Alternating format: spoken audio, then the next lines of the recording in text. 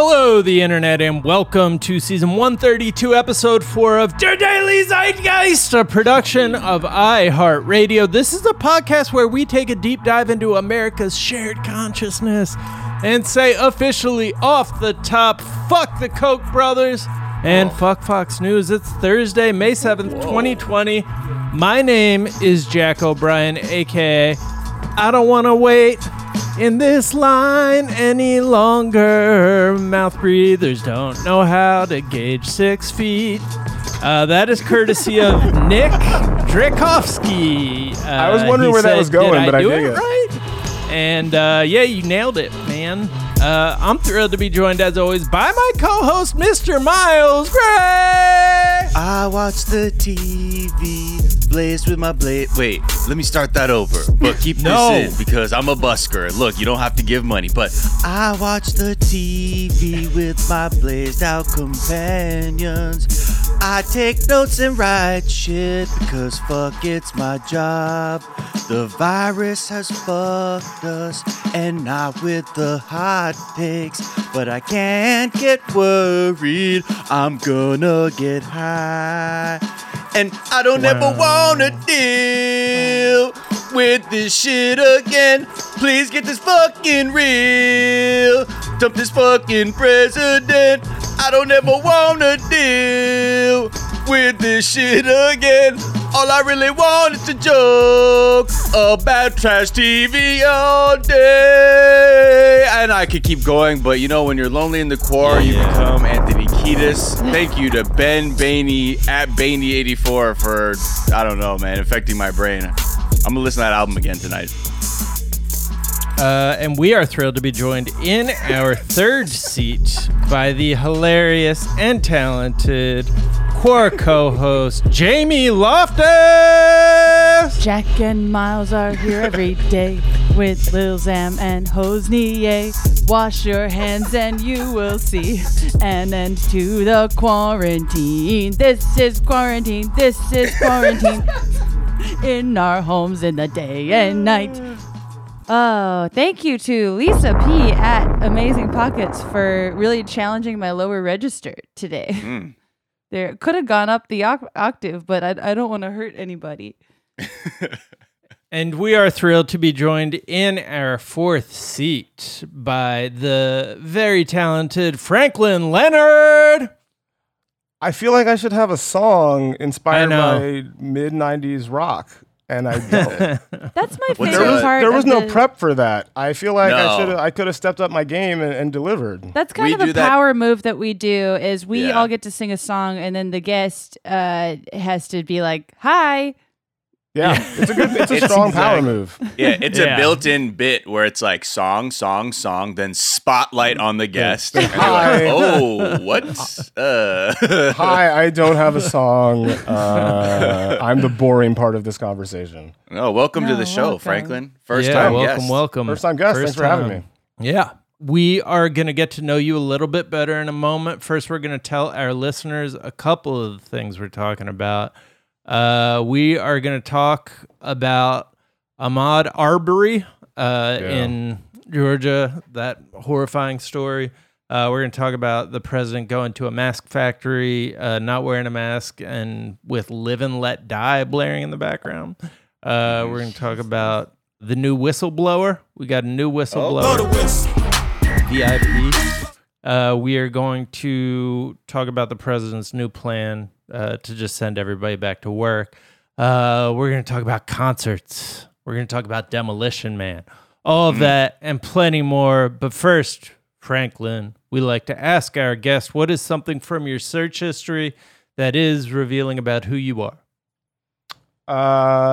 There is a long section of my search history as recently as yesterday, but going back throughout the quarantine, that's basically like, when is professional soccer going to start again? Yeah, I'm a degenerate soccer fan. It is one lens through which I consume the world, and I'm just desperate for the return. I think it's the Uzbeki League is still active, but I haven't gotten myself to actually watch those games. Apparently they are being televised, but I just can't do it. Yeah. If anyone has like a pirate stream of that, let me know. I'm the same way. I feel really bad, especially I have a lot of Liverpool fans in my midst. Yeah. And for anybody who knows the Premier League, Liverpool has not won the Premier League as it's become the Premier League. So it's been many years and they were on the brink of pulling it off. And this season ending has like left them like on the brink of like creating their own history. And they're just left there like, what are we doing? And they're like, maybe we'll vacate the results. I don't know. Yeah. And it's just, it's interesting to see the trauma from a sports perspective, which is not anything close to people's actual loss, but like to see the stress that's come out of people not even knowing like how standings end at the end of the season. Yeah. Yeah. Well, and relegation is still sort of TBD. I mean, the wildest part about the Liverpool thing, right, is like not only were they about to win their first Premier League title, they have arguably put together one of the greatest seasons of professional soccer ever. Yeah. Like literally ever. Yeah, I was just their gonna say. record is such that like it is better than any record on any top league in Europe ever. Yeah. And it was obvious that they were going to win the league, and they've had sort of close calls before and like random slip-ups, like the Gerrard slip. Literally slip-ups. Right. Yeah, Literal 2014. slip-ups. And I remember having conversations with Liverpool fans like, yeah, we got it. The only way we don't win the league is if we don't finish the season. And here we are. Like, it's literally like, if there was ever an argument for Liverpool being cursed, it was not the Gerrard slip. It's literally the global viral pandemic that may prevent them from having a trophy. It's just wild. Yeah. I know. I definitely. You got to feel understand for him, every right, word. Jamie? I love it. I think that I totally agree, and it's I love a soccer ball. My favorite is finally, because there's so many times we get caught down American sports wormholes that I can talk soccer with somebody. Yeah. That's I really your just Jordan need to have documentary. This is it's we're my having Jordan your Jordan documentary. documentary. All right, guys, here's a part where we're just gonna bring Franklin in and we're just gonna wax about about European soccer for about 40 minutes. I would be happy to do it. Okay, well, we'll have to talk after this. All right. Franklin, what is something you think is underrated? I don't think people are talking enough about The Plot Against America, the new David Simon show on HBO. It's really exceptional, and like the writing, the performances, like we all expect this from a David Simon show, but I feel like as good as it is, I haven't heard enough people talking about how good it is. So I'm going to go with that for now. Man, I didn't even know that was a David Simon show. Yeah, right? Me either. Wow. Holy It's shit. dope. And like I'm Zoe gonna Kazan definitely is just check that like, Zoe Kazan just gives the performance I think we all knew that she was capable of. Like, it's just a really, really well done bit of television. High recommend, and I don't feel like people are talking about it enough. What do you think is getting? What is it? Do you think Tiger King is just taking up too much of the oxygen, or what do you think the reason is for the lack of conversation around it? You know, it's interesting. I feel like it's very similar to The Wire, right? Like everybody sort of knows The Wire is one of the best TV shows of all time now, but it really didn't catch on. Like I didn't hear about it in the zeitgeist until like the third or fourth season, and I feel like people were late to it. I also feel like probably in this moment, like, you know, depressing stories about white supremacist presidents feels a bit on the nose, maybe. Hey, I get that on the news. I don't Yeah, need it's it like from I don't fiction. need Am I to right? be reminded that things are seriously messed up right now, and so I feel like people might not be as like interested in watching it. But I mean, Right. if you want to avoid that, you can watch this show just to appreciate the incredible craft on display, like on every front. So Yeah. There's a lot of like And you- really solid prestige shows coming out right now that I feel like are not getting talked about a lot because I've been watching Mrs. America and I haven't really heard people talking about that. Run's been coming out. No one's really talking about that. It's weird. Mrs. The America contest, they're still having it? Mrs. America is excellent. No. It's like the Jack. touche. I was just Touche. being dumb. I will say the thing about Mrs. America that's weird is like it's weird to feel like sympathy for Phyllis Schlafly. I don't like, that whole trend, I think in general, that I feel like Bombshell kind of ascribed to as well. They're like, okay, we're going to make a show about a woman, but like the worst woman we can find. And you're just like, why? And we're gonna make you feel bad for her. We're gonna make you like try to understand where she was coming from. And I'm like, look, yes, her life was not ideal. I still don't like her. I still reject everything she stood for. And I don't want to feel bad for not liking her. Exactly. Like, yeah. And so should we all reject her. Yeah. So that part of it is weird. But yeah, again, But Kate Blanchett everything rules. about like the craft on display on that show is bananas. Like Kate Blanchett is acting her face off. Like Uzo Aduba is amazing as Shirley Chisholm. Like give me that limited series. The Uzo as Shirley Chisholm limited series. I will watch that as appointment television. Hell yeah. And Franklin, I should say for people who aren't familiar with your career that everybody should be listening the fuck up when it comes to your opinion on movies and TV shows. Can you explain, you are the founder of The Blacklist. Can you explain what The Blacklist is? Yeah, so The Blacklist started as this, I was working as a junior executive at Leonardo DiCaprio's production company in 2005, and my job was to find good screenplays, to like either make them as our company or work with the writer to make other things.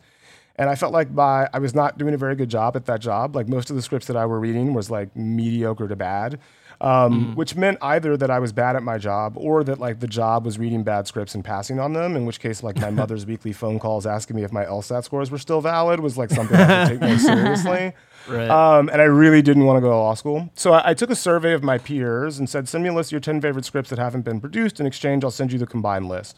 And it was really like selfishly just a way to find good screenplays. And I did it anonymously and slapped this quasi-subversive name on it, The Blacklist, and it went sort of viral in the industry at a time when like the notion of internet virality was still new.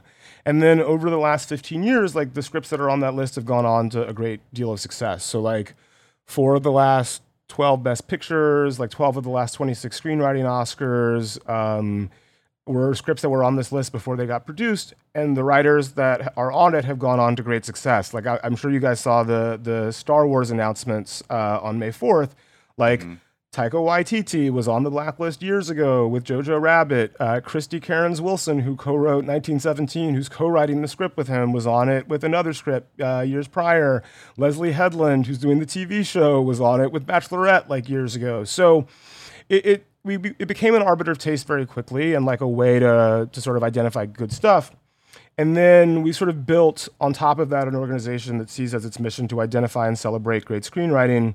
So we have a 2-sided website where people can upload their screenplays, have them evaluated. If it's good, we'll tell everybody in the industry like, yo, this is dope. Y'all should probably do something with this. Yeah. We do screenwriters labs, 2 of which are with women in film, specifically for women screenwriters. We have a podcast on Luminary where we interview people about like the role of film in their lives. And then we started making movies. So our first film premiered at South by Southwest last year. It's now available on VOD. It's called Come As You Are. It's about 3 disabled men who escape their helicopter parents to go on a road trip to lose their virginities at a brothel that caters to disabled men. It is 97% on Rotten Tomatoes. Which is pretty cool. And Questlove tweeted about it in sort of the most random thing to happen in my 2020. He was like, hey, I just caught this film randomly. Everybody should see it. It should be the new My Big Fat Greek Wedding. And yeah, so I'm going to frame that tweet. So, you know, look, at the end of the day, we just want to be a tide that raises all boats, but especially the boats of writers, to try to get better movies made so selfishly we can all sit on our couches and watch dope shit. Yeah, and not watch the same story over and over. Yeah, like I think audiences want things they haven't seen before. They want good stories told well.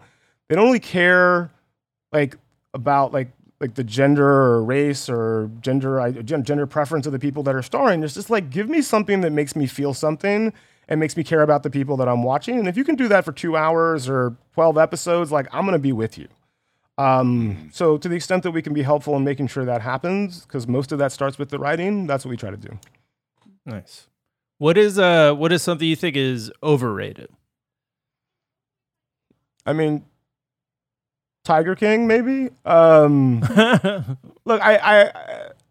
not gonna lie, I watched the whole thing, but at the same time, like I was like deeply aware of like it just felt wrong to be watching it on some fundamental level. And like people's enthusiasm about it, like I wish some of that oxygen could go to stuff like Mrs. America or Normal People or Plot Against America or Mindy Kaling's new show or The Half of It. Like there's just so much other great stuff out there that's not, you know, super fucked up. I mean, or it is super fucked up. It's just not, you know, It doesn't feel weirdly exploitative. I don't know. It just that show made me feel not good, and not in a good way, if that makes any sense. Yeah. No, it definitely felt bad for the soul, I think. Yeah, at a time when we didn't necessarily need our souls to feel any worse. But it was like, but I think there's something about this period where like we want comfort food for our pop culture, and a lot of times comfort food, like my comfort food is Taco Bell and mac and cheese with cheese on it, like added cheese on top of my mac and cheese, and those things aren't good for me. I think that's exactly right. Yeah. Finally, what is a myth? What's something people think is true you know to be false? I'm going to take it back to what I just said about like what audiences want, right? There's this conventional wisdom in Hollywood about a lot of things that is just, it's all convention and no wisdom. So a few examples, like when I was coming up in the film industry, you'd be told like female-driven action movies don't work. Like you can't make a successful female-driven action movie. And like I remember thinking like, that doesn't really make any sense to me. Why wouldn't they? And you'd be told something like, well, men won't go see women-driven action movies, but like women will go see male-driven action movies, so you should never make a female-driven action movie. And it's like, I don't know, Titanic was kind of a female-driven action movie. That did pretty well. Like all of James Cameron's movies are sort of fundamentally female-driven action movies, and he has made most of the biggest movies of all time. Yeah. So like that's a big one. The other big one that frustrates me personally as a black person is, you can't sell black movies abroad. Like there's an audience in the U.S., but like, you know, people outside of the U.S. don't want to see black people on screen. And I'm just kind of like... Sony emails were shocking. The whole thing about the Equalizer and Equalizer 2 was like, black doesn't travel, guys. I don't want to be the one to say it because Denzel's my favorite actor of all time. I was just like, shut the fuck up, man. Right, but the wild part about it is when you really think about it, right? Like, okay, let's just say that people believe that for whatever reason, right? But then you step back and you're like, okay, so wait a minute. You want me to believe that hip-hop is the most important cultural force worldwide over the last 40 years. Anywhere you go, you can hear hip-hop. Literally anywhere. People root for black athletes on their local teams, no matter where they are in the world. But somehow, when it comes to movies, they're not interested. Right. Oh, and also Denzel, Will Smith, all these guys have been like crushing it internationally for years, and like even coming to America did like $300 million foreign. So like there's this weird sort of racism, and then like the wildest part about it was the most recent excuse people use is like, look, things are getting better like in Europe and elsewhere, but like China's a real problem. Like China's super racist. Chinese people don't want to see black people. And I was in Shanghai 2 years ago, and I was walking back to my hotel late at night, and right above the hotel, there's an ad for the new iPhone, and it features a black model, like the photo is a black woman. I just remember thinking like, oh, so Apple thinks they can sell their products with black faces, but somehow movie people don't think they can sell their products with black faces. Right. And I realized that it was like this weird double racism. It's like, it's folks in the business who are neither black nor Asian saying, it's not us that's racist. It's them that's racist. Right. And it's like, look, yes, there's anti-blackness everywhere. Like, let's be clear. And it comes from, at its root, white supremacy. But like, they're getting that from the culture that we export, right? Like, there's this amazing video of like man on the street interviews in Korea after Black Panther came out. And one of the interviewees is like, yeah, I mean, it was amazing. Like, we've never seen black people on screen this way. They're usually like, you know, hip hop stars or criminals. And I'm like, they're not seeing that on Korean television or like the local news. They're seeing it from other Hollywood movies. And that's the assumption that they make about sort of what black people are and sort of are limited by. So it's just, it's a frustration. There's like a moral and ethical issue there. But I'm also just kind of like, I'm trying to get this money by making movies, and there's money to be had on these movies because people want to see them. Like Black Panther didn't make $1 billion because no one wants to see black people in movies. Right. So like maybe be less racist and sexist and we can all make more money. Seems like a good plan. Yeah. Right. And those like conversations never take into account either, like what you were just saying of like how like when you do see Black characters or you see women or you see like really anyone on screen written poorly and written to stereotypes, like that is a turnoff for a lot of viewers, or they're like, oh, like, but then when you actually write a character or give a writer with some lived experience and not just someone that is like a white guy who's been working in Hollywood for 500 years, usually it works. And if there's like the marketing money put behind it too, which is like another thing that just doesn't even come up in those conversations of like, well, are you investing in this movie at all, or are you just like dooming it to fail by assuming it couldn't possibly succeed? Yep. Yeah, it's wild. Exactly I mean, right. On that question, I've asked that question a bunch. Like, so how much marketing money did you put behind it? And they're like, well, we didn't, because it's not possible to succeed. And I'm like, you don't. You don't see the circular logic here? Like, I'm not the smartest person in the world, but I'm pretty sure that's flawed logic. Yeah. All right, guys, let's take a quick break. I could honestly talk about this. I want this to be the rest of the podcast, but let's take a quick break and we'll be right back.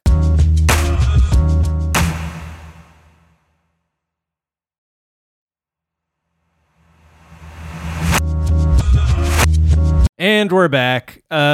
Before we move on to the news, though, I like that just a general thesis statement of this show is that movies are kind of a good representation of the kind of collective unconscious of the culture. And that's kind of, I don't know. I'm curious, as somebody who is like in the stream of all the scripts that are being written and being produced and bought by Hollywood, like, are there random like trends that you've noticed that are like cropping up more in the Trump administration, that are cropping up more in the era of COVID-19?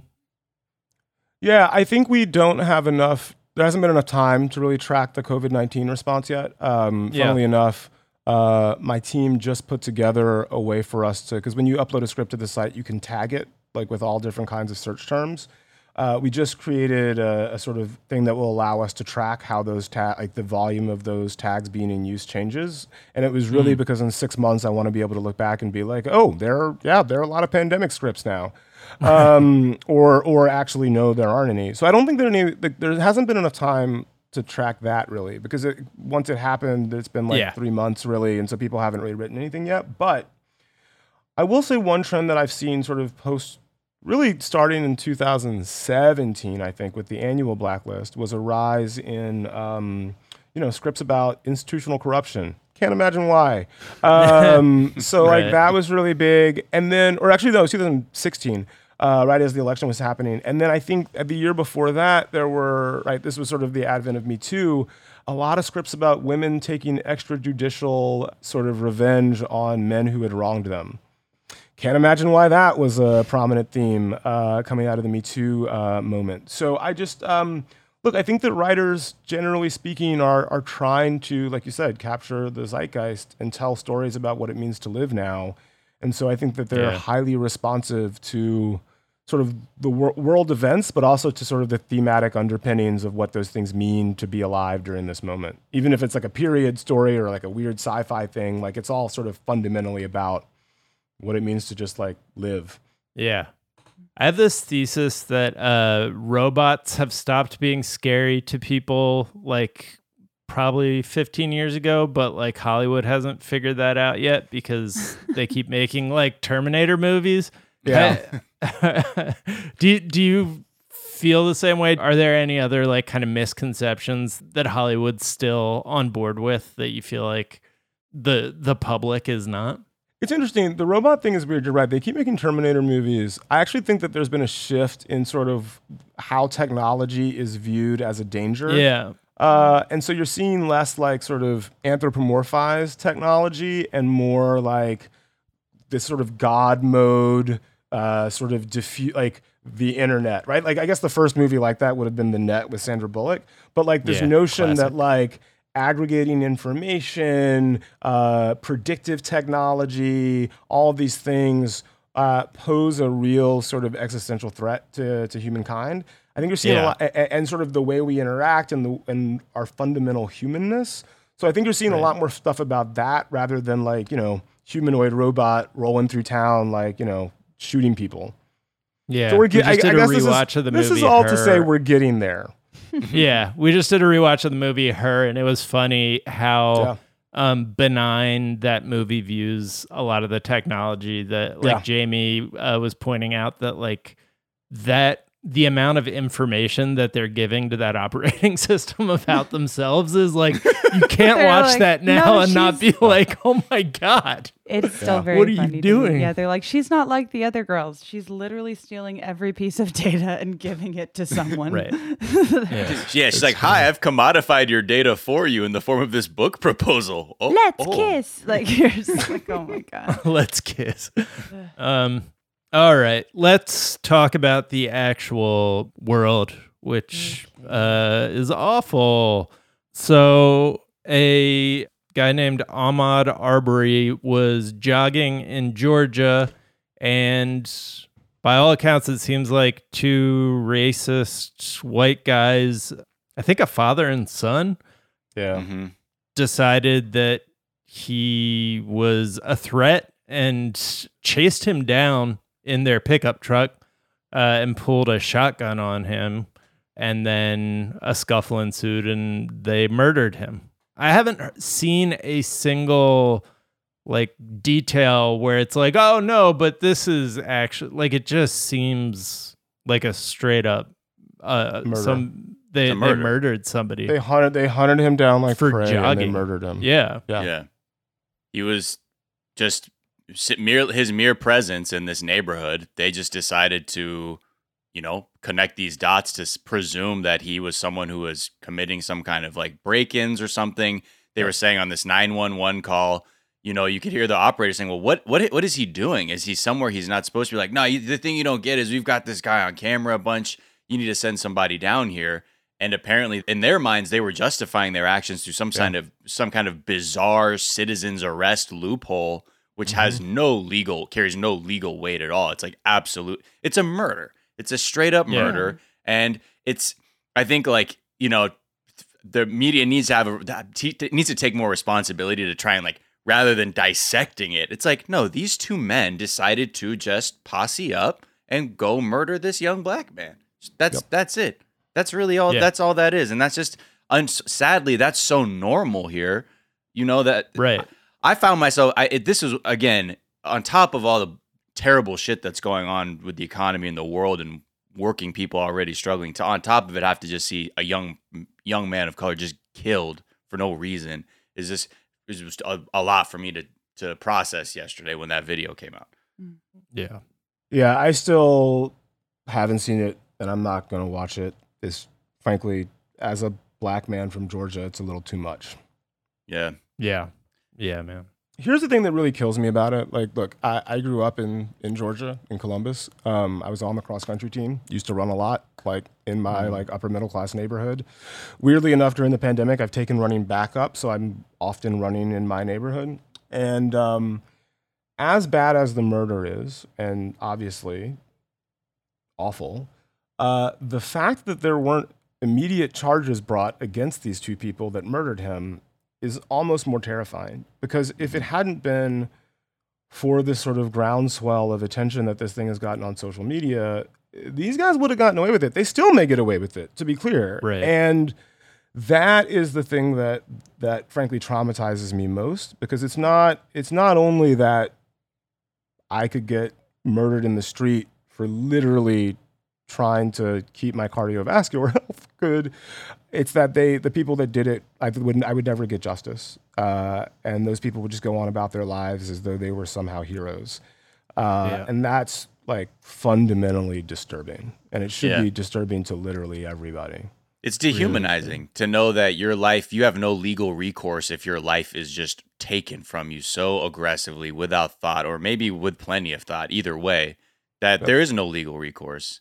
And I think, that's really, it's tough. And like you're saying, like, it shows you too how these communities operate, because this father and son duo, the father worked as a police officer in the county, worked with the DA, was, linked up with the legal apparatuses in that area. So it was able to be ignored for a long time, to the point where 3 district attorneys had to recuse themselves because of their connections to the suspect. So now they're like, I guess maybe we'll impanel a grand jury, but that can't happen until at least mid-June because of, the outbreak. And on top of it, people can't demonstrate when this is clearly such a frustrating thing to have to see and see absolutely zero response that would signal to anybody that this life is worth anything. Yeah. Well, they can demonstrate. The racist white people certainly feel like they can demonstrate and go armed to the fucking state capitol. Yeah, I mean, the fact that they thought that it was the communication between them and 911 where they were like, they thought they were within their rights, and it's mind-boggling that they basically were treated as though they were. Yep. And the media narratives that like build around these stories it's awful because it's mainly built around like the what really happened narrative, which and Miles, like you were saying, it's so like very, very clear what happened because we've seen it happen so many times, but the focus is still like, well, let's hear all sides. Let's consider and it's just like, well, what's the, no, it's look at it. Look at the video. This man is chased down in a truck with guys with guns and it ends with him dead. And the scuffle is, imagine if any like black child in this country, especially if you're a young man, you will be told about how you will be pulled over and you just need to shut the fuck up because shit can go south. Just deal with it. People are going to treat you differently. Just deal with it. You're going to have to do twice the amount of work for half the money. Just deal with it. That's just what it is.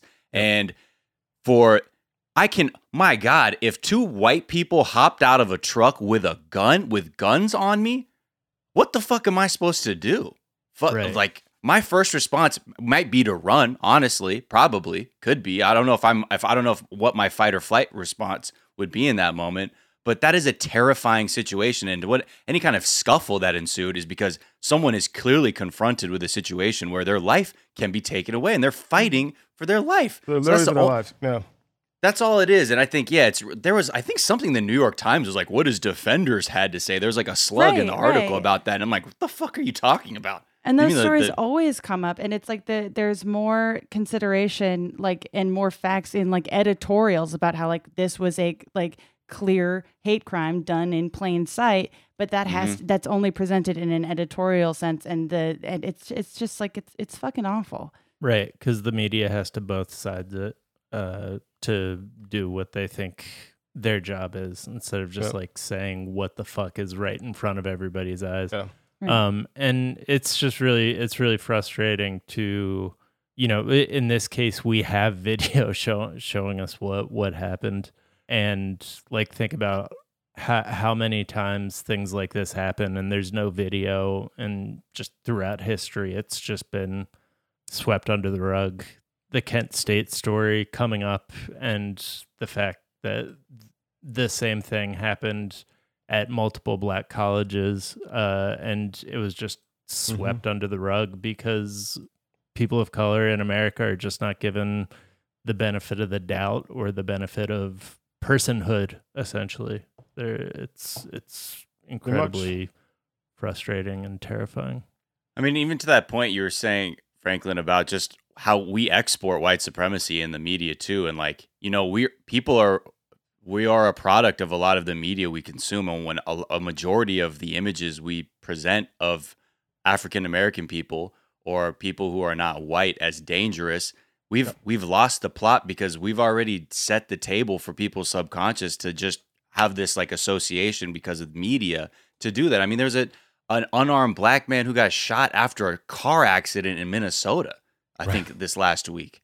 And because what? Because somebody was like upset or whatever, but the first thing is, oh no, this it's person's just dangerous. I have to protect myself from their blackness. We just have this really awful cycle. And, again, it's so weird. Like white supremacy is such a huge problem in this country. It's actually so big. Like most politicians are resigned to like not know what to do about it aside from it's heart-wrenching on top of everything that's going on. It's constant. I'm sure the president will have something just mind-bogglingly horrifying to say on this subject. Yeah. But for the time being, we just have his mind-bogglingly horrifying behavior in the context of COVID-19 on literally to talk about. every other front. Yeah. Literally every other subject.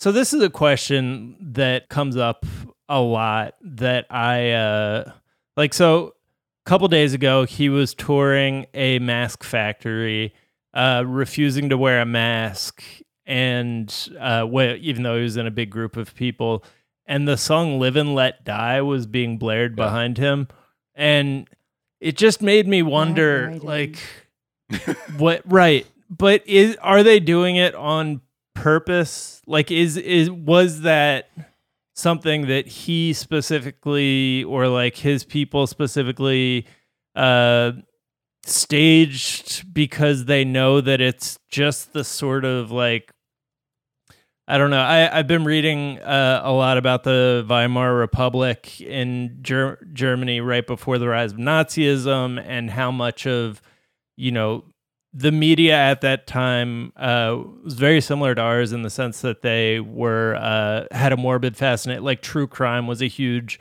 trend at that time, just like it is right now in the United States. And they also had a morbid fascination with Hitler in the same way that I think our media has a morbid fascination with Trump. Like, they treated him as an entertainment and would breathlessly describe these absurd appearances by him. And I just wonder, is this part of, I guess it doesn't matter, the intention of it, how much is intentional and how much isn't, but it just seems like it's the same thing, where it's one absurdity layered on top of another one that just makes it very difficult from just a mental standpoint to have the stamina to take this on as a serious thing. I don't know. I mean, my instinct about it is that there's three things happening simultaneously. Right. One is that, to some extent their strategy is literally just to flood the zone with so much that it's actually impossible for anybody to sort of keep up with it all. And eventually, if you're a member of Congress, you're we literally don't have the infrastructure to manage every investigation we would have to do to maintain normal congressional governmental oversight. So it's literally trying to run drugs across a border. It's if half the drugs get caught, we still got half through, and we'll be able to sell them and make billions. Right. And then the second thing is white supremacy, sexism, Trump and his administration stock and trade. But then layered on top of that is, and I think this is where the intentional stuff comes from, I think that he's a savant at sort of giving his base just to saying things that will make people that don't like him rightfully say, holy crap, you're a disaster. And that rallies his people even more to defend him and say, no, you're not just making fun of Donald Trump, you're making fun of us. We want our country back, and so we're going to make sure to back this guy. And so I weirdly feel like a lot of this stuff is designed to whip up the left so that he can use the left being whipped up to whip up the right. Right. Which is, disturbing on so many levels. But, and that doesn't mean that we can't be upset about this and be vocal about how disturbing all of it is. But I do think the weird consequence of that is, right, when he's attacking Colin Kaepernick and we're all just this is madness and there's race involved here. He then takes our anger and goes to his base and says, they don't love the country. They don't, not only do they not love the country, they hate the country, and they hate you because you're the real Americans, not Colin Kaepernick, a guy who grew up in sort of suburban Northern California and loved playing American football and just wanted to be a good football player and took his team to the Super Bowl. He's somehow not a real American for meeting with a Navy SEAL and coming up with the kneeling protest as a respectful way to show his protest. It's all of you people that, take an American flag and put it on your boxer shorts and go protest that, and break into the Michigan governor's office. You guys are the real Americans. Right. And I think also too, like he's just really, it's like a pattern too. There's like 3 bullshit Trump stories a week that will just eat up hours and hours of the news cycle that aren't nearly as important as the abject failure to get testing done, to secure PPE. So yeah, it's great. It's like, well, hey, every hour they spend going, I'm like, can you believe this guy played Live and Let Die? I'm like, also, do you remember that reggae part of the song? Wasn't that weird? Do you think that's part of his play? But like, yes, of course, playing that as a headline, you'd be like, yeah, of course, this is going to be a thing to talk about because it's so absurd and offensive as all of this is happening. And as he insists on like, hey, yeah, literally go back to work and possibly lose your life. Yeah, don't worry about the fact that more people have died than during Vietnam, that there's literally a 9/11 every day in America, just in terms of numbers. Like, that's great success. Yeah. Right. It's kind of, I mean, it's frustrating too, because at this point, I feel like a lot of people are pretty aware that this happens, that like when Trump does something that is like so absurdly ridiculous, it's calculated to an extent. I mean, sometimes obviously it doesn't seem like he can help himself, but it is calculated. But then it's just a matter of like, well, but do we even know what this is supposed to be diverting our attention from, or do we not know? Like, it's just, it's impossible. Yeah. Couldn't agree more. So we have a new whistleblower that we want to briefly. Yeah, I missed this, honestly. Yeah, there's so many. Well, there's 2. There's so much bad shit going on. Like they said, handing out speeding tickets at the Indy 500. There's just so much bad shit going on that it's hard. Like there's hundreds of whistleblowers and a couple break through. But Miles, so this is one who is from within Jared's bro party. Super task force, Jared Kushner. So there's also the other whistleblower who's the doctor who, had he was so stupid. He actually dared to question whether or not hydroxychloroquine was worth researching, even though it showed no results. That's a separate case. Where he's talking about how disturbing that process was. I literally just Googled whistleblower. That was the one that came up, not the other one, which is just wild. So now we have another one from the task force, that Jared Kushner, like, disaster bro party, where it was like all these private sector people telling these FEMA experts, like, yeah, we got it from here, people whose job it is to understand disaster relief and procurement of medical supplies. We think we know something. So when they started off this task force, they were dealing with like over 1,000 leads from people about possible places to get masks, ventilators, gowns, all kinds of, again, PPE is like the fucking word of 2020, I feel like. Personal protective equipment, it's what all these frontline workers need to stay safe and keep themselves from getting infection. If you really want to depress yourself, look at comparison photos of what PPE looks like for doctors and nurses in this country and other countries, and tell me you want to flex on your, America's the number one. Yep. So they're going through this list. It got to a point where they didn't know how to work the list properly because they're not used to this. They come from the private sector. They have no experience. That they started resorting to this other thing that was literally called the VIP update. And it was a spreadsheet. And they're like, what the fuck is this? Well, they resorted to their private sector ways. You'd think like, oh, the VIPs, like, we're talking Chinese distributors, medical supply companies, what's going on? No, Fox and Friends host Brian Kilmeade called 2 people in the administration to pass along a lead about PPE that he knew about to help out. Janine Pirro was using this like task force to try and back channel a way to get a hospital in New York that she was specifically like identifying to get a large quantity of masks. And this is just kind of, meanwhile, while this is all going on, relying on these hosts, there were actual doctors and experts who were trying to get a hold of the administration because they had legitimate leads to PPE, but because they were working their own private VIP list, this thing went by the wayside. There was a doctor who said that in April, he was sending all these messages to volunteers. The messages went unreturned. Quote, when I offered the viable leads at viable prices from an approved vendor, they kept passing me down the line and made terrible deals instead because they were just going to cronies. So that's a glimpse into how that absolute shocker went.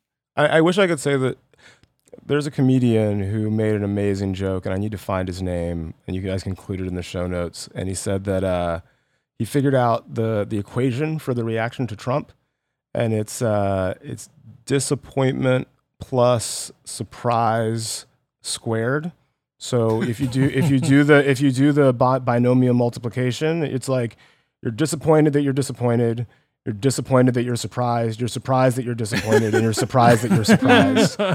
Which is, oh shit! As a math nerd myself, it's Therefore, like the best joke I've ever heard. And so accurate, because you're like, yeah, that's who he is, but it's still just like, man, I can't believe that that's what's happening. Yeah, I know. Disappointed that you're not disappointed. Also, there's like some of that mixed in, I feel like, because you're like, am I getting too used to this? I feel like the comedian I just got to give a shout out. The comedian's name is Daryl Charles. It's at Daryl__ on Twitter. It is his joke. It is brilliant. Y'all follow him because it's the best joke I've heard in the pandemic. That's for sure. Hell yeah. The despair feedback loop is real. Right. Yeah. All right, let's take a quick break and we'll come back and talk about some bullshit.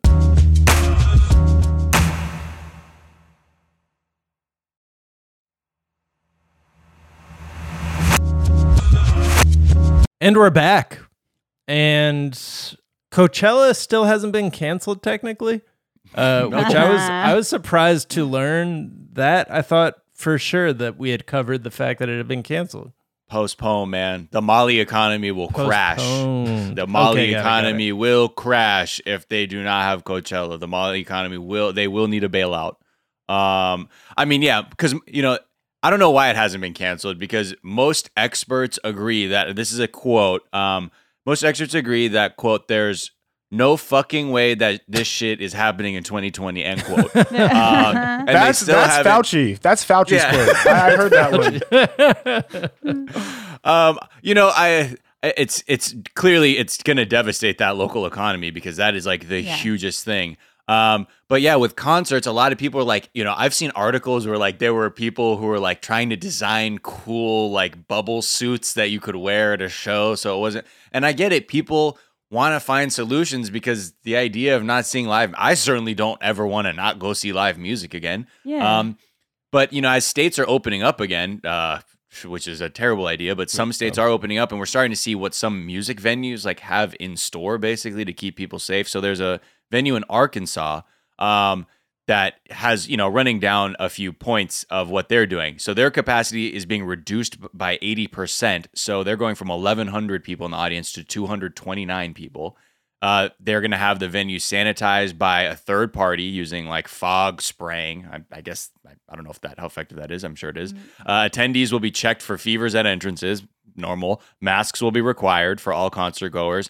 Seating groups and, quote, fan pods will have at least 6 feet between them. Bathroom capacity will be limited to 10 people. All drinks will have lids. Okay. Okay. I so mean, a fog sprayer, is that like the dry ice machine? Like it's the fog machine during will the now EDM have show. Yeah. Yeah. will now just have like a also little sanitizes. disinfectant in It's it. aerosol hydrochloroquine. It solves all That's problems. why EDM fans are so healthy. Right. Exactly. That's true. Yeah, I mean, I think, but a lot of like the industry analysts who like were quoted in this story, people just are in general, they don't see ticket sales ever recovering until there's a vaccine. I think that's the bottom line. Not. Yeah, because there's clearly a group of people who are like, I'd rather not risk anything until there's a vaccine. Like I'm just not, it's not worth it to me. While there's clearly a group who's like, there's clearly people who just don't give a fuck. That's one group who will always buy the tickets. Then there's the next group after that. It's like, they don't give a fuck, but they give a fuck enough that maybe if there's treatment options, then they'll start going to shows. And then you have the fully like, no, don't fucking talk to me until there's a vaccine. But it's also like weird, right? Like you don't go to a show just for the performance. Like you kind of go to the show to be part of a crowd that's super into the music. And like, okay, you have your little fan pod, like your squad's there and everybody's hype. But like if there's 5 of you who are super hyped about a show and then there's a gap 6 feet to the nearest other person, like I as an artist, like who wants to play that show? Like I'm just trying to imagine, like, you know, imagine trying to be the hype man to an artist who got to go out and be like, are y'all ready? Are y'all pumped? And people were just like, yeah, please don't cough because I don't want to die. Like that's just not a vibe that is conducive to a good night out. And I think movie theaters are, by the way, going to deal with the same thing. Like There are movie theaters opening in Texas right now, and they're like, yeah, it's basically going to be like TSA. We're going to check your temperature, like whatever. And it's like, look, I love going to a movie theater more than literally almost everyone in the world. It's literally why I work in the film business. Maybe I'll go to like a big movie when and if that gets released. But I'll tell you what, if I go to Bond and someone coughs halfway through, I will find out what happens at the end on streaming. Right? I'm out. Like, and I'm not even a germaphobe. I'm just like, the cost benefit analysis, even for me, where the benefit is high to have that experience in a theater, the costs are literally your life. So you're never going to be in a position where it's like, yeah, sure. Like, let me just, put myself at risk for this movie that I know will be available in a couple of weeks, like on my very nice TV in my comfortable apartment. It's an interesting conversation to kind of like track as people are having it, because this has like affected like the comedy community, like, really significantly, and no one knows what to fucking do. Everyone's sick of Instagram Live. No one wants to say it out loud. And I'll say it. It's everyone's sick of it, but it's interesting. Like my partner works at a small comedy theater, and it's interesting, like listening to the conversations of like, how could we conceivably reopen safely? Like, it affects every size venue, which is kind of like a new problem. Like, obviously the stadiums have it the worst, but they also have the most resources to deal with these problems. And so it is interesting hearing like, could we have partial audience capacity? What does that mean? Does that mean ticket sales need to be jacked up for people to potentially not feel safe? Or are there ways to get innovative with it? Are there ways to have live stream technology installed so that you can sell some physical tickets, some digital tickets at maybe different rates? Like, I mean, it's a horrible circumstance to see live entertainment have to like adjust, but I mean, people are trying. I don't know. I don't know how it'll work out. There is absolutely no golden standard and it's just going to have to be like based on people's comfort levels. Like, you can't fault anyone for not wanting to go to a live show. Yeah. Look, I mean, and the thing is fundamentally like no one knows what's going to happen because we're literally dealing with a massive reorganization of human interaction on a global scale. Definitely the first one of those in my lifetime. Like, even 9/11 was a big deal. I was living in New York at the time, but it didn't affect literally every moment of my existence. It didn't affect every interaction I have with another human being. And that's literally what everyone on Earth is dealing with on some level. And look, if the stakes weren't so enormously high, it would be fascinating, as a viewer and sort of, to get to experience this moment. But the costs of it are, historically unprecedented. And that's, I don't know that we even I don't know that our brains are capable of processing the reality that we're living through right now, because we're not meant to know about every human being on Earth, and to know that every human being on Earth is dealing with the same fear, and many of them are dying. Like, that's just not the way our brains are built. Even during the Spanish flu, right? Like, how did you get your news? The newspaper and maybe a newsreel? Like, we all knew Boris Johnson went to the ICU within 5 minutes. Yeah. And that changes the dynamic when you know that like everyone around the world, including prime ministers and presidents, are like, oh my God, I don't want to get this disease. I might die. I don't know what it does to humankind, but the result is going to be real. I just don't know what it's going to be palpable for sure. Well, and not just that we can find stuff out in 5 minutes, but that we have to have a very nuanced and yet hilarious take on it within 10 minutes. Yeah, that's exactly right. That's exactly right. It's like, how quickly can you cut together a Ghanaian pallbearer video? Right. People have been lightning fast with those, man. Yeah. I saw a lot of them after the Kim Jong-un rumors. Here's the one thing that I will say. I will say that the internet and this sort of like, and social media in particular, and for me, Twitter specifically, has been like, it's toxic in so many ways, but there are moments where it is the one thing that allows you to sort of like survive. Like the Teddy Riley babyface Instagram live versus thing. Put it in great moments of Twitter history, great moments of Black history. Like, people just cracking jokes on that moment gave me legit 3 days of happiness. Yeah. you know, and I think that like the way we come together to watch the Michael Jordan doc, like all of those things weirdly sort of give me hope about the world because there is still a community that exists even if we're not together in person.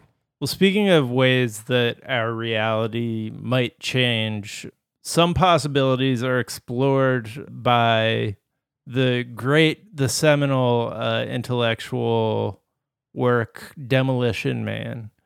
Our writer, J.M. McNabb, went back and did a rewatch of the movie.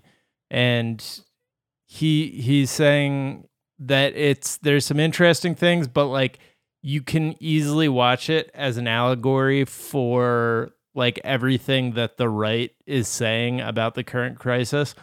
So the kind of surface level stuff that I immediately thought of, I think a lot of people did when, you know, this crisis hit, was greetings like high fives have been modified to avoid physical contact.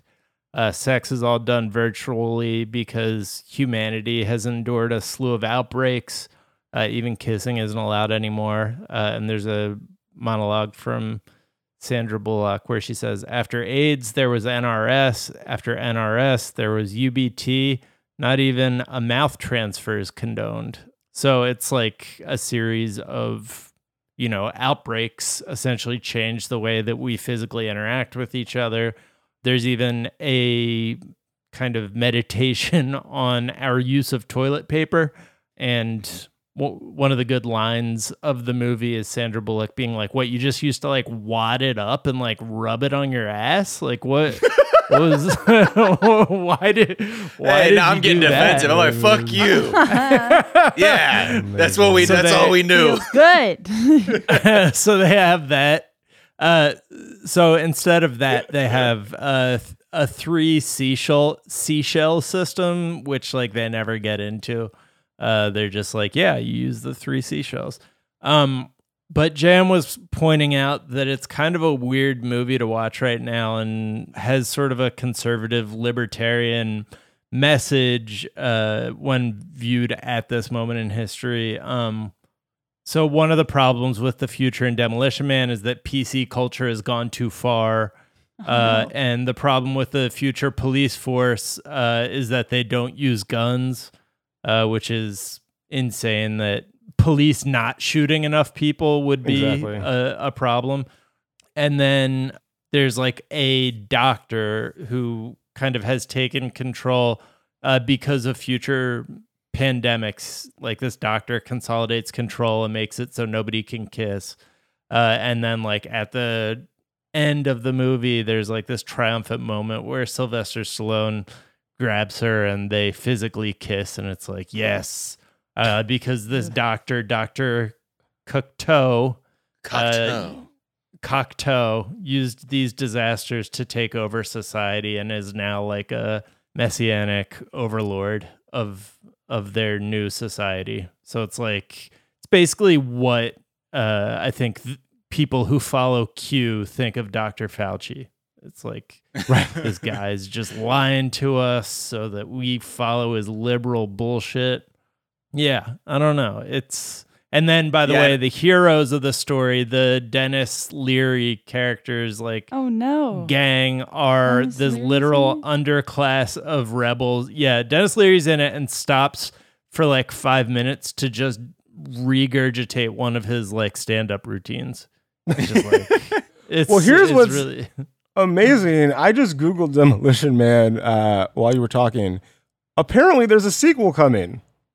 Yeah. So that's 2 days ago, Stallone announced that he was working on a sequel, which is like, wow. Hey, they want to see more John Spartan. Shout out to the screenwriter of Demolition Man, Daniel Waters, because he also wrote Heathers, which is like, he wrote Heathers, Hudson Hawk, The Adventures of Four Fairlane, and Demolition Man. Multitude and other things. I love Hudson Hawk, but look, if you can put up Heathers and Demolition Man in one career, you're doing pretty well. Anyways, Stallone is now, because it's getting a lot of attention, and he is nothing if not an opportunist. Is like, we're doing the sequel. It's already been written, and now someone has to actually write the sequel. Right? Yeah, that's all. People forget, man. Stallone wrote Rocky. Don't bet against him. Don't bet against him. He is an Oscar winner as a writer. I think, but who could they? Course. I mean, honestly, like Marco Brambilla, who directed, you know, is like one of his only films he ever did because he's more of an artist than an actual film director. Yeah. I would love to. I mean, it would be great if they're like, hey, will you just come back for this one? We'll stop fucking with you. We know the studio completely repulsed you from filmmaking, which is why you were a one and done director. But like, maybe this, like, Demolition Man has a look because the director was such a sort of artist who was being willing to be just so free with it and just kind of weird that I'm curious. I wonder, I don't know. I want Marco Brambilla to take over that because it'd be a shame if it was like, I don't know, whomever, someone without the vision to bring San Angeles back to life. Yeah, Right. I'm looking at Brambilla's bio right now and like, wow, what a life. Yeah. His What and else I brought did he this do up. besides Demolition Man? He was like an artist, right? Yeah, he's Still an artist. He's amazing like a big visual deal- artist. Yeah. Like, and I was telling when Gabrus was on, like, if you've been to the Standard Hotel in New York and you see the visual art in the elevator where you're like ascending and descending, it's like a stitched together video piece. That's Marco Brambilla's work. Oh, that's and he does cool. these massive video installations, which are, if you can ever see them, I can't suggest them enough. They're 3-dimensional. He'll project them like 8 feet high by like 15 feet wide, and it'll just be a side-scrolling just mural of video stitched together where you'll see like, you know, stormtroopers from Star Wars and the Munchkins from Wizard of Oz like meticulously cut out and stitched together. It's like his work's really out there. But that's the guy who gave us like visually Demolition Man, and I think Right. I would hate for it to just fall flat and it just kind of look like, you know, like Judge Dredd or something. That's amazing. The only actors he ever worked with were like Sylvester Stallone, Wesley Snipes, and Sandra Bullock, and he's like, "Yeah, so that's what actors are like." I think Sandra Bullock's great. I'm just going to go on record. I think we're due for a Wesley Snipes reconnaissance. I don't know agree. if you guys saw Dolomite Is My Name. He's amazing in that. Like, Yeah. legit Yes. gives a great performance. That's another movie that was underrated last So year, underrated. Yeah. by the way. Yeah, I just feel like Passenger 58. Are we due for that yet? Yeah, right. Passenger 50. He just one seat over. Yeah. Yep. Saying. I'd even watch man. a Drop Zone sequel, to be honest. He's amazing, man. I mean, he was great in White Man Can't Jump. There's also like he is a font of like these just off the cuff things. Like we compiled a list of like things he was overheard saying on film sets that are just like so great and cool. Like at one point he said, "Some motherfuckers are always trying to ice skate uphill." Like he said that just off the cuff about somebody. Like, Hell yeah. Snipisms. he's just like, yeah, he's like a philosopher coffee table and like a, Yeah. I would too, man. Another underrated thing is specifically Divine Joy Randolph's performance in Dolomite Is My Name. Totally agree. People need to know her name. She's a very talented actress, and that Divine was a Joy hell of a Randolph. performance. Maybe it's time to rewatch that movie. I haven't seen it since it was first released, and I'm already ready to see it again. It was Yeah. really good. Well, Franklin, it has been a real pleasure having you on the Daily Zeitgeist. Where can people find you and follow you? Franklin Leonard on Twitter, Franklin J. Leonard on Instagram. The Blacklist is the THEBLCKLST on both platforms. And then the website is just Blacklist with no vowels, blcklst.com. Check us out if you like movies, if you're trying to write movies or television. We got a lot of, like, there's the website that has fees, but we have a lot of free stuff that'll be valuable as you learn about movies and learn about the film industry and all of those things. We really just try to be a place where people can, like, you know, get the opportunity to do what they're capable of. Awesome. And is there a tweet or some other work of social media you've been enjoying? There is. The Pulitzer Prize, obviously, they were awarded yesterday, and a bunch of people who I am lucky enough to know personally actually won Nobel Prizes, which is, or not Nobel Prizes, but Pulitzers. Trump confused me with the Nobel Prize. But Nicole Hannah-Jones, who did the 1619 Project and runs the Ida B. Wells Center, tweeted literally just a few hours ago. It's a photo of her in childhood, And she literally, the tweet is just, this little girl on the left from the black side of Waterloo, Iowa, went on to win a Pulitzer. Don't let someone tell you that what you can't do. And it literally is like, on the left is a photo of her as a child. She's probably maybe 4 years old, maybe younger. And on the right is literally her. And in the background on her television is the Pulitzer Prizes logo. And it's just like, yeah, That's man. incredible. Like, don't let anybody tell you what you can't do. You might not be able to do it, but don't trust them about it. You know, figure, like, look, if I came and said, I'm going to play in the Premier League, people would rightfully be like, yeah, man, not going to happen. I should figure out on my own that I am 41 years old with bad knees and ankles and have no business probably even playing competitive soccer, much left at the highest level in the world. But don't, like, unless you really trust somebody, don't listen to them. Yeah. Which is like a cliche and like weirdly like LA inspirational, but like on a fundamental level, it's definitely true. And like as a black kid from Georgia who finds himself in a situation where like this week I was on a panel with Pulitzer Prize winner Nicole Hannah-Jones. Definitely didn't see that as part of my life story. And that means I'm definitely doing something right. Right, exactly. Ignore the other haters. Be your own hater. Be your own hater. It's like a true creative. Be like your own hater. Yeah, that is weirdly the mantra I probably have to acknowledge. Teresa Lee just tweeted, "Don't hate the player, hate yourself." Oh, yeah. I love that. Man, that is too real. Jamie, where can people find you, follow you? You can find me on Twitter at Jamie Loftus Help, Instagram Jamie Christ Superstar. Listen to the Bechtel cast. We've got a bunch of great episodes coming out soon. We're doing one on bad moms this week for Mother's Day. And I'm going to, I think this is the second time I've recommended my mom's online content. But my mom finally, after years of pressure, dropped her one and worst recipe, which I think I've talked about on the show before, my mom's taco salad that has nothing to do with tacos or salad. She finally dropped the recipe, and I posted it to my Twitter. It's truly disgusting. I can't wait to make some. It's ingredients: a pound of ground beef, a package of taco seasoning, an entire bottle of Kraft Catalina dressing, a 1 pound bag of shredded Mexican cheese, and a single bag of nacho cheese Doritos.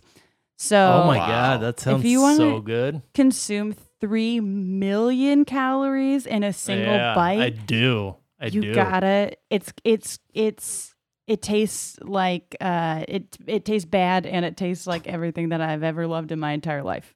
I mean, I just love. I don't even know how it's a salad. Like, I'm reading the recipe, but the way your mother writes a recipe, she's making this sound really elegant, though, because it's like, it's like, obviously brown the beef, but it's like place seasoned crumbled ground beef in a mixing/serving bowl. Fair. Drizzle and fold Kraft Catalina dressing. Fold in shredded Mexican cheese. I'm like, ooh, okay, It's a very gentle, sensual process making this horrible dish.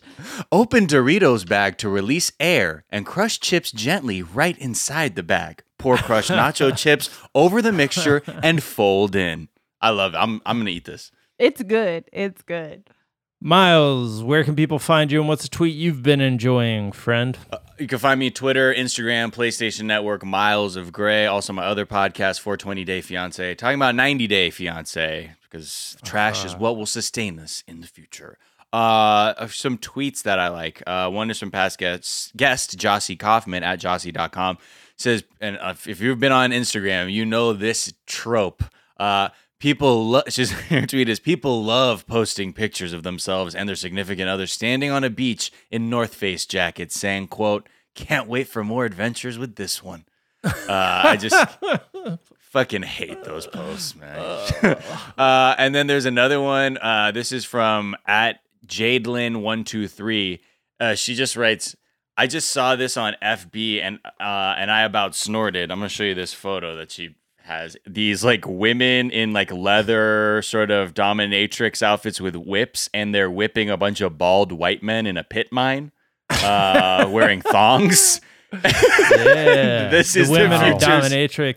Wow. Because when women are in power, they're going to want to wear just wildly uncomfortable dominatrix gear. Right. And that's why real men don't give head. Yeah, that's right. Unreal. Slippery Right, slope, man. man. Next thing you know, you're in a pit mine wearing a thong.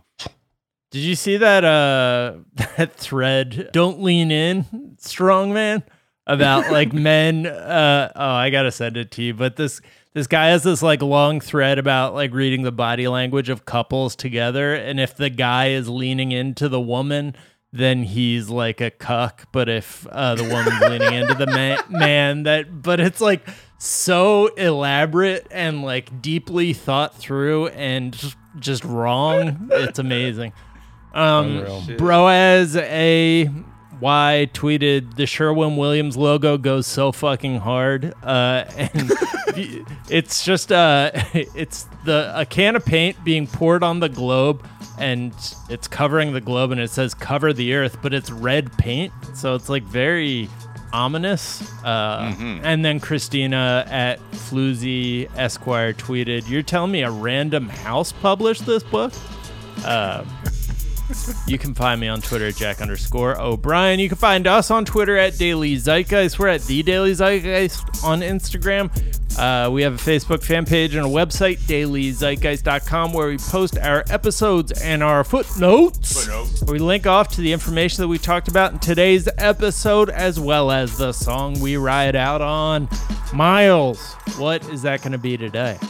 Just want to connect some dots for people. So I was talking, I don't know if I brought it up on the show, but Tony Allen passed away. I think maybe it was on a Trends episode, who's one of the, godfathers of Afrobeat music and a fantastic drummer. A sad death. Wasn't from COVID-19, but he passed away last week. And the reason I even got into Tony Allen is because I'm a huge, sample-based hip-hop head from the 90s. And there's a beat that Jay Dilla produced for Common called Heat on the Like Water for Chocolate album. And this beat is really dope. And I was just like, this is such an interesting sample. And then, as a kid, you start obsessing, you figure out what the sample was. It's Tony Allen. So this is the song Heat, produced by Jay Dilla by Common. So check that out. And then if you like that, get into Tony Allen. He's done a lot, and he's funky. All right, we're going to ride out on that. The Daily Zeitgeist is a production of iHeartRadio. For more podcasts from iHeartRadio, visit the iHeartRadio app, Apple Podcasts, or wherever you listen to your favorite shows. That's going to do it for today. We'll be back this afternoon to tell you what's trending. Talk to you then. Bye. Bye. Message on a metropolis, apocalypse here and now. It's know the land, so they don't come near the style. I appear in clouds on some heaven and earth. Fake around, the deeper the verse gets. Deep as a skinny girl. I surface with the purpose to let y'all niggas know the demo. Voice is an instrument, that's my mental. You couldn't with the style if you was an info. Raised in the temple of shy, try to look into the eye. I identify with dives and weaves, and making moves, the bob and weave. And the bitch out from the side sell weed. I feed off the hunger that a bum or abandoned child gets. Freaky, like Marv Albert, in outfits by Shaka Givens. I like how I got